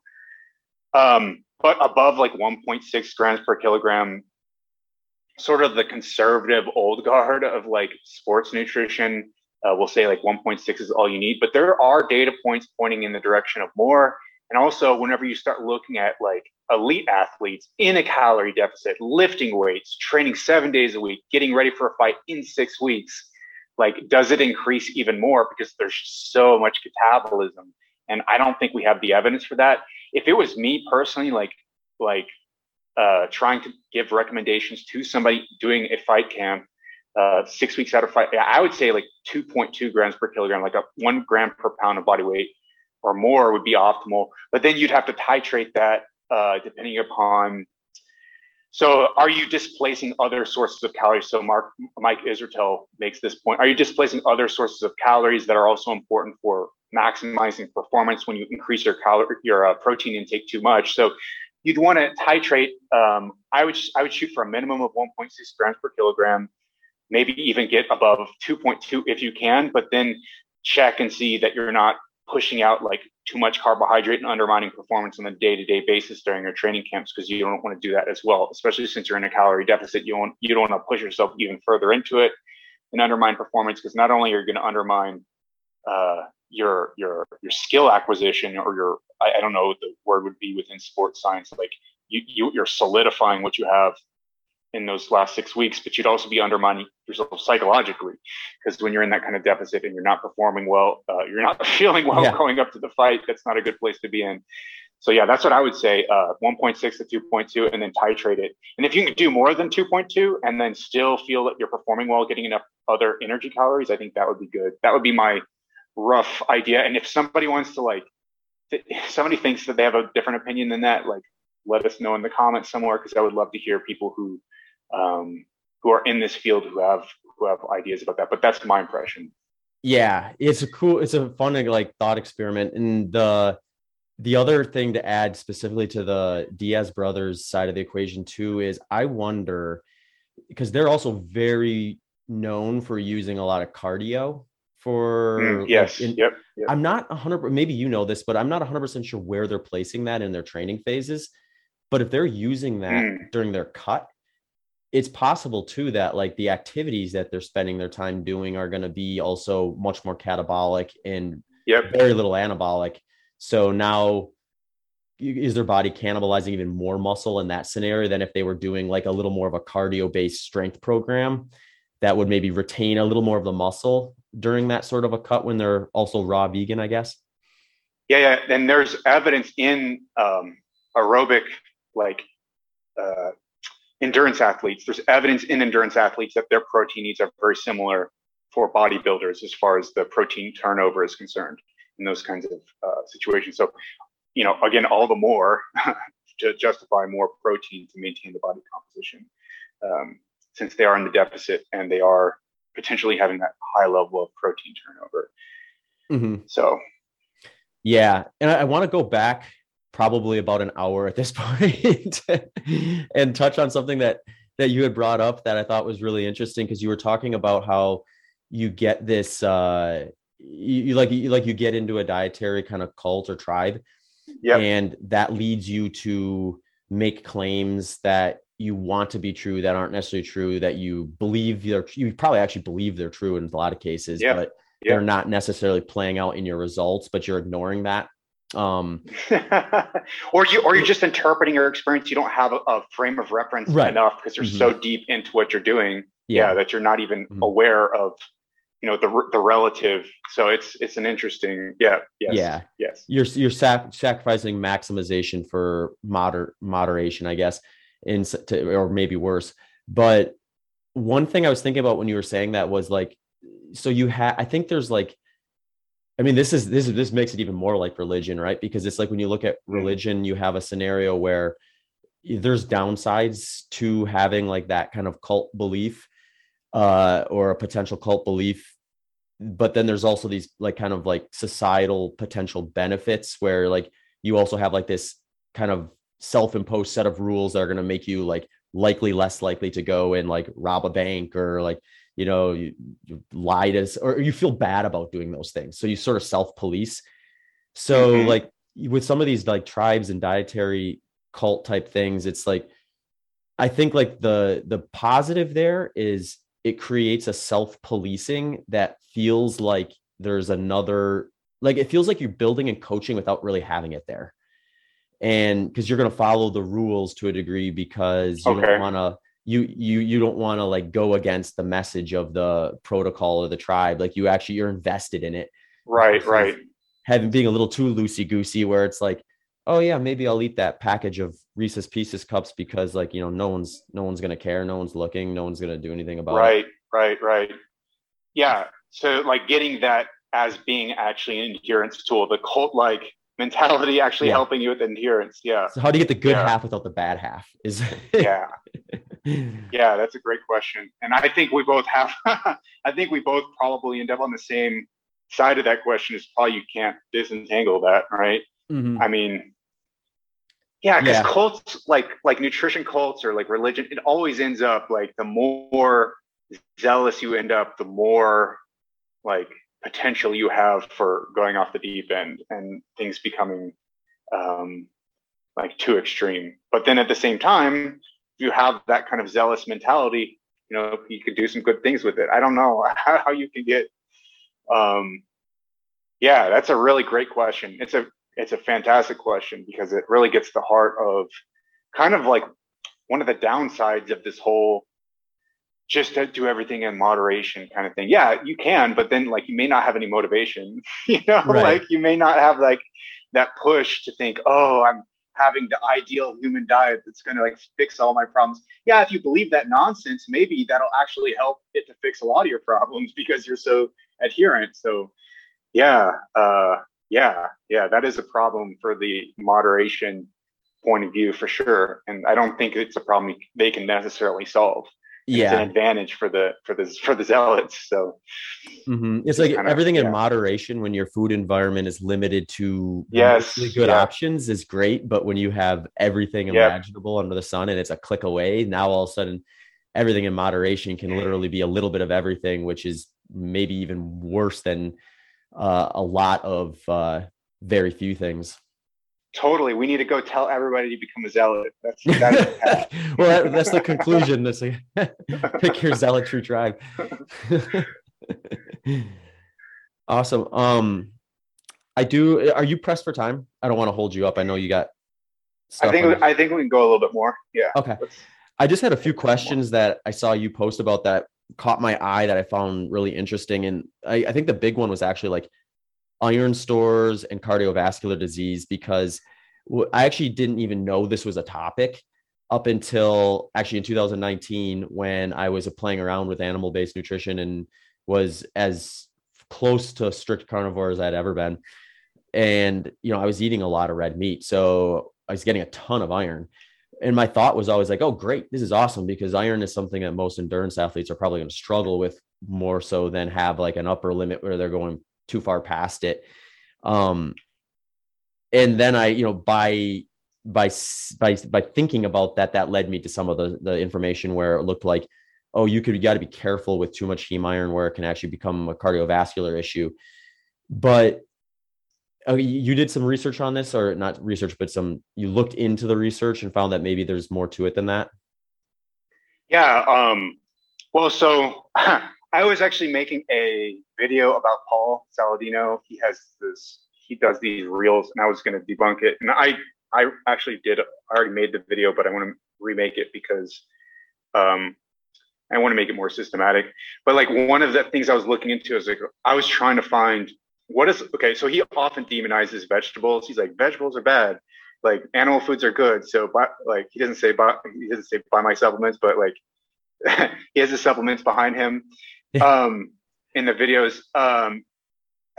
And what I was trying to do is I was like, okay, yeah, maybe there's some downsides to vegetables. Let's like grant that potential possibility. And actually there are, like if you eat too much, like there are certain compounds that can undermine certain biological processes.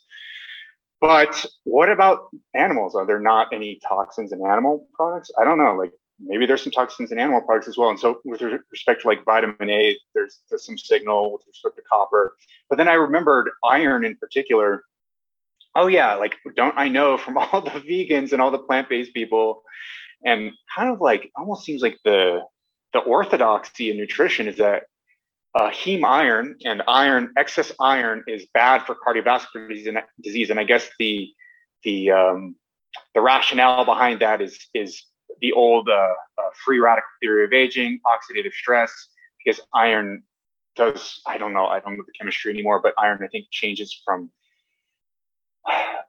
being positively charged with 2 charges to positively charged with 3 charges, I think. And then so it exchanges an electron very easily, and it can promote oxidative stress. And so that's why in the endothelium and in the cardiovascular system, it can disrupt the functioning and cause damage over time and contribute to atherosclerosis. But so I was looking this up. I was like, okay, I need to find a study that shows this, because I'm going to use this as part of my video.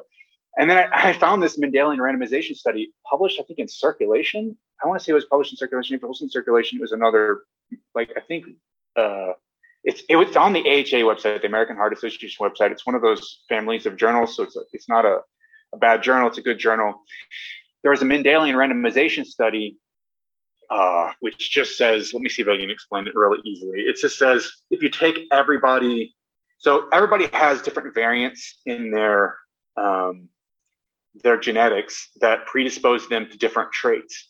So some people have variants in these iron metabolism related genes that predispose them to higher or lower levels of iron in the blood, whether it be in the form of iron itself or ferritin or transferrin or a couple other markers of iron in the body or in the blood. And among those people who have higher levels, genetically higher levels, they have a tendency to have higher levels in the blood.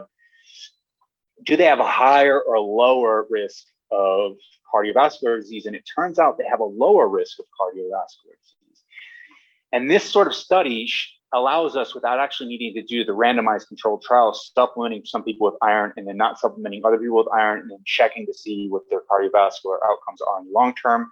It allows us to, without necessarily doing that trial, to see the same things. So if you have a genetically higher iron level, are you going to have lower or higher levels of cardiovascular disease? And as I said, you have higher.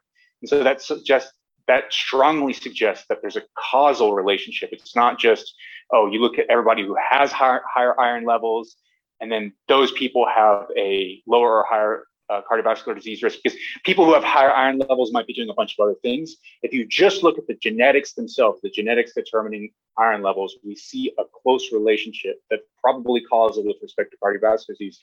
So that turns over a lot of what I thought I knew. And whenever I looked at the discussion section in that paper, it turns out that a lot of these ideas that iron levels in the blood cause cardiovascular disease were actually from a lower quality observational research literature that has since been overturned by a much higher quality observational research literature. And so this Mendelian randomization study is actually consistent with the observational literature that's of a higher quality as well. So we have multiple different lines of evidence indicating that a higher iron level in the blood and in the body is actually beneficial. And just like you, I actually have problems with iron.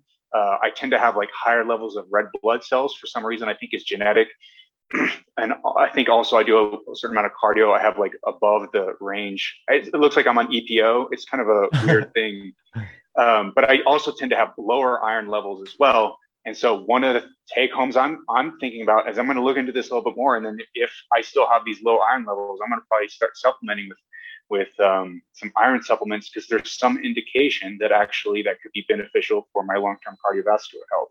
I need to look up what the mechanism of this is, because I'm still a little bit confused and kind of taken aback by this. Because again, the ideology I had always heard, and I bet you had always heard the same thing, is eating all that heme iron is going to hurt you. But actually, it looks like that may not be the case. And so I'm kind of surprised about this.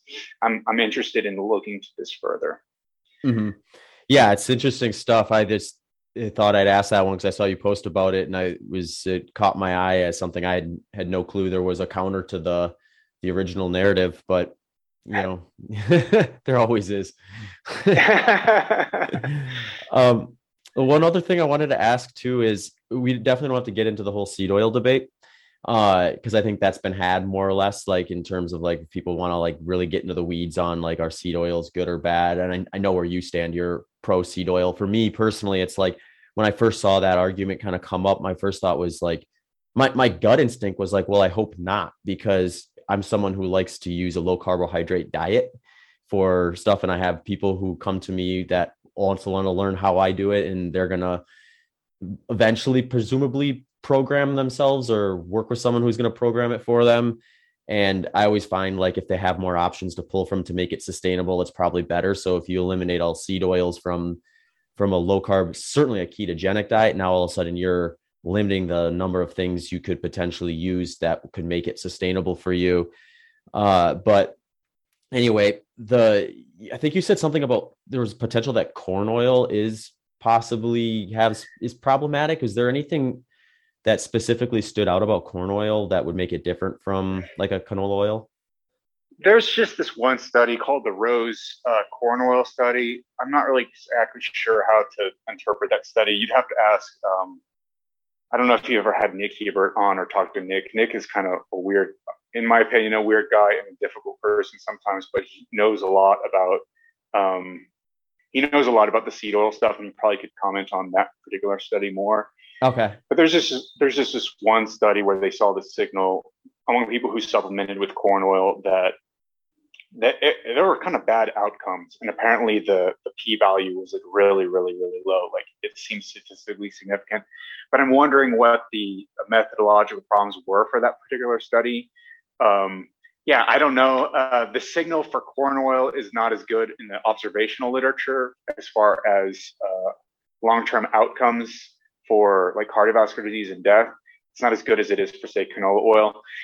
And canola oil is quite similar in its fatty acid composition to olive oil. But if people are looking to be like super safe and like, okay, there's like little risk whatsoever, olive oil is a good bet.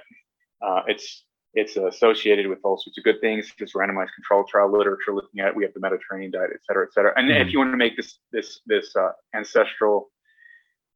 sort of ancestral argument about it, like olives are like the fruits, right? They're not seeds. Therefore, like Mark Sisson and the great Mark Sisson and Paul Saladino say, they're not trying to defend themselves. They want to be eaten because they want to spread the seeds that is inside them to, fertilize So for that reason, maybe olive oil, if you're really worried, might be a good idea. But a lower tier sort of seed oil than that would be like canola oil. And then if you're like, maybe corn and soy is maybe not as good as canola, and it may be related to the omega-3 fatty acids. So it's almost pure omega-6 in the corn oil. Oh. It might be related to that. But again, this whole idea of omega-6s, it's not really well substantiated in in sort of the short-term biomarker literature that omega-6s are necessarily bad. And this whole idea of this ratio between omega-3s and omega-6s is not something that I personally buy. But there's that weird Rose corn oil study that I'm still trying to figure out, and I don't understand like why the outcome is that it is. I'm not like an expert on every single one of these randomized controlled trials, but I know enough about them to say, hey, I don't understand that study well enough, and there's a potential that corn oil isn't as good as maybe like canola oil, or definitely like maybe like olive oil. So that's my thoughts as I'm learning more. Yeah, I mean, we can only conclude that Big Olive and Big Corn are going back and forth on the oil market. But yeah, I think like Nick would be a good person to chat to, I think, because I've had Tucker on to talk about, his take on the negatives of it. I've listened enough of Nick's stuff to know like his side of the story, or at least like where his end point are, or his conclusion is. And I was going to have him on a while back, and I think it was like during a point when I wasn't recording episodes and it fell off the radar. So maybe I'll have to reach out to him and see if he wants to come in and drop some seed oil knowledge on me. Some of his stuff is really good. Like he has that really good article on seed oil sophistry that I've learned a lot from. Nick seems to have a love-hate relationship with me, but I appreciate his some of his written stuff. And I haven't listened to his debates, but I know that he knows a lot. And he's a good source of information from that point of view. And I prefer him to Tucker, that's for sure. But everybody has their own opinion. So yeah, no doubt. And maybe unless you have other topics you want to hit on, we could end on going full circle back to the weight loss drugs you mentioned in the beginning that were kind of coming to market in the next few months that looked like they had some promise. I'm curious about that, and if they have any like Like it seems like with everything, like even if it's a rather large net positive, there are some negatives or potential negatives that people should be aware of if they happen to fall into the minority. So Yeah. maybe what are these new ones and pros and cons, perhaps? Yeah. So these new drugs, they're originally discovered in, I think, I want to say a Gila monster. It's like some lizard. And I'm not sure what the details were, but this guy named, I think he's either a postdoc, I think he's a postdoc, or he's doing a fellowship. His name is Daniel Drucker, and he's at University of Toronto now. He discovered, I think he discovered the properties, and then they were turned into drugs. Basically, like they were produced um, synthetically by drug companies after this was discovered. But he discovered that there is a GLP-1 agonist. So it's I think it's also considered an analog. So GLP-1 is a hormone in the body that's released by the gut and also by the pancreas to some degree as well. But it's considered to be what's called like a gut incretin. So when your body has food and then food starts passing through the gut, it's released in response to certain macronutrients in the gut. I want to say it's in response to fiber, but it may be in general response to maybe just carbohydrate. I'm not actually sure the details of it, but it's released by the gut. It then binds to the pancreas and causes the release of more insulin. Can you see me? Yeah, you're back. Oh, okay. Could you hear me, or was I? Oh yeah, no, you were fine. Black? You were fine. Okay. But it also binds to the brain. So these gut incretins also bind to the brain, and this binding to the brain causes you to not have as much appetite. So you actually become more satiated, and it actually probably affects like deep centers of the brain, like brainstem type centers. And there's some evidence that these sorts of compounds, GLP-1, actually may affect like reward pathways with respect to like gambling and alcoholism, and it's being investigated in that respect. Yeah, it's really cool. But these the analogs were discovered in this lizard. They started being mass produced in these peptide forms, or not peptide, but it's kind of a protein.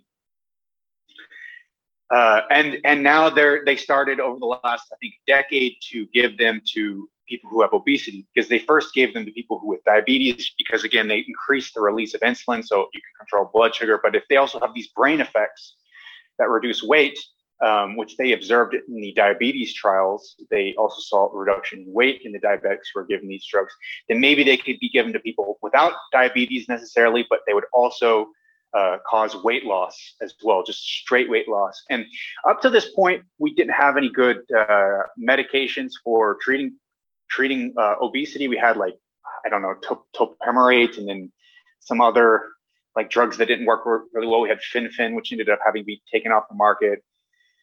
I think they used to give people like amphetamines, but you never get more than like 5% body weight loss. And to have more than 5% body weight loss was kind of the holy grail. And it ended up that these drugs caused more than 10% body weight loss, and now we're getting more than 20%. So the amount of weight loss you're getting from just this class of drugs, and there's actually another whole class of drugs that you can give in combination with them, called these amylin analogs. These class of drugs, especially combination therapy, have produced an amount of weight loss in these patients that's unprecedented and never was going to ever be expected for many, many decades. And now we're getting it in the 2010s and the 2020s. It's a revolution in pharmacotherapy for obesity. It's going to change how obesity is treated, especially if these drugs can become widely available.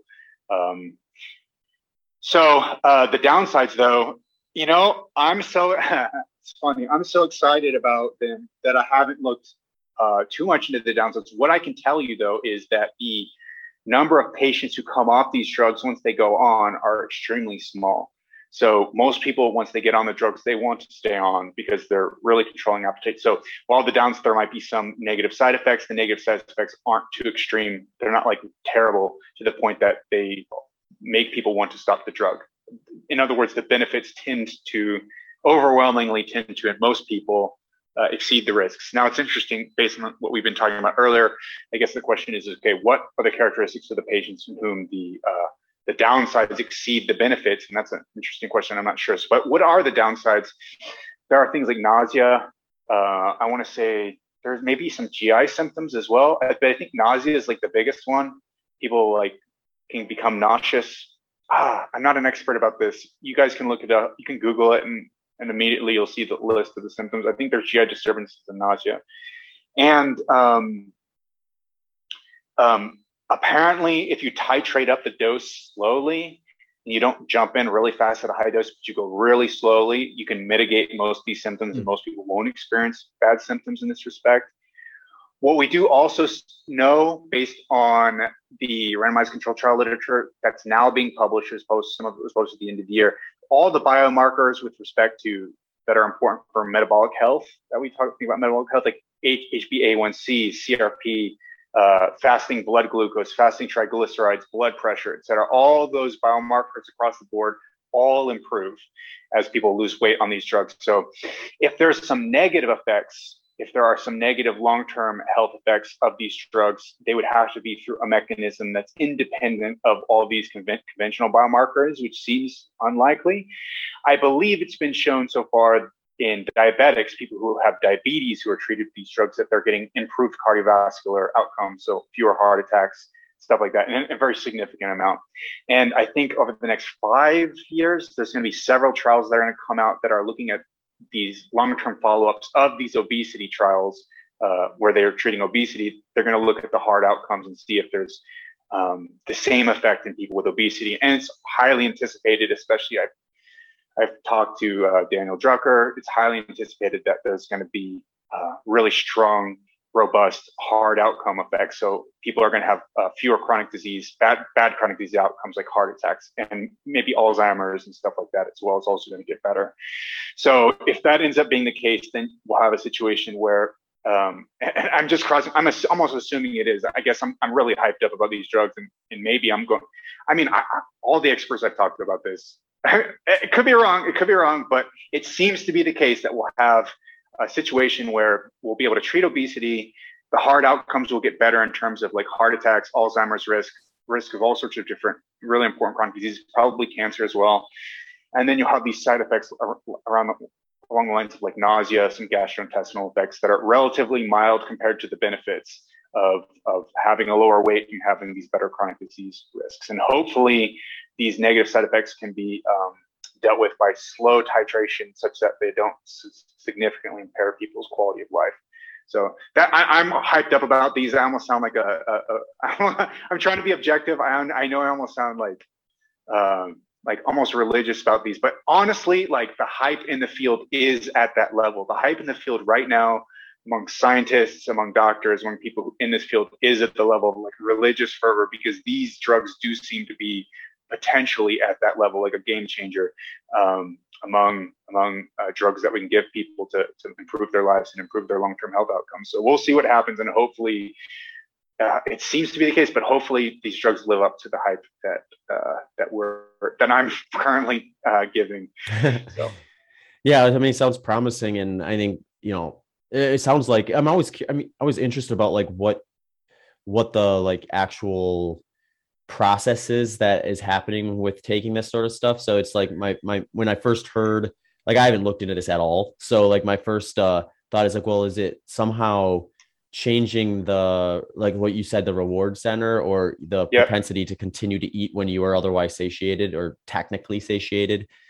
So it's like you get that weird like psychological side of eating that impacts everyone differently. It seems where, some people just stop when they should stop, and other people, they don't get that signal the way it would. And it sounds like this is addressing that. So if you have those folks who are maybe a little more sporadic on that or less predictable on that, we'll have a little bit of an easier time with it, perhaps. Yeah, it's like if you think about it, like depression, for example. Mm-hmm. With depression, people have problems that contribute to their depression, but if you can just lift the depression, sort of like just ignore the problem side, you can just lift the depression, then suddenly the problems become easier to deal with. I think it's a similar sort of situation with the semaglutide. You're making it easier to not eat for whatever reason that you're doing it, for whatever the mechanism is. It's just like you become satiated fuller. So apparently people will eat, they'll have a plate of food and they'll just like not have any urge to eat after, say, like half as much or a third as much as what they used to eat. It's like, for whatever reason, they don't have this urge to continue to eat. And as I mentioned, apparently they're also using it for like alcoholism and gambling and stuff. And apparently they're doing some preliminary studies in that area, and potentially they could have some effects there, which would be crazy, right? Because it's incretin from the gut that's then being given in these super physiological levels that might impact behavior across a number of other domains. It's a weird story.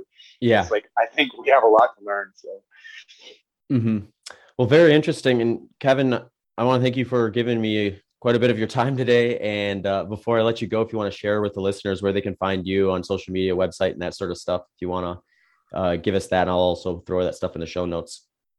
Sure. I can be found on Twitter, Instagram, TikTok at Kevin Nbass, KevinNbass. Can also be found on Patreon if you guys want to help support some of the stuff that I'm working on.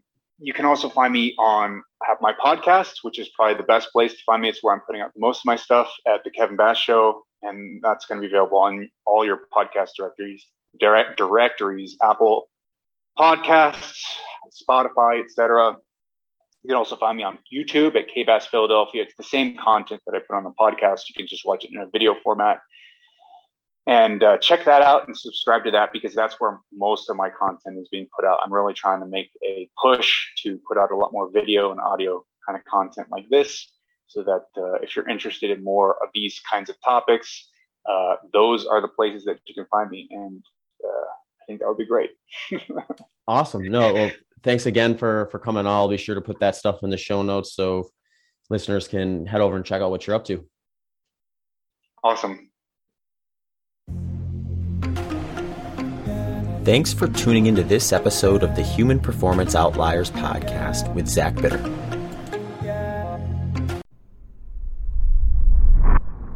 All right, folks. If you are interested in adding some structure to your training program, I have some options that might interest you. Over on my website, zachbitter.com, I have a wide range of ready-made plans that have options for beginners to advanced endurance athletes. I also have personalized plan options where I will cater a plan specific to the event you are preparing for and your personal schedule and training availability. You can also access a variety of add-on options, from email collaboration to consultation calls, to help guide you through your training and nutrition needs. You can access these with or without a formal plan. So head over to zachbitter.com and let me know what you think.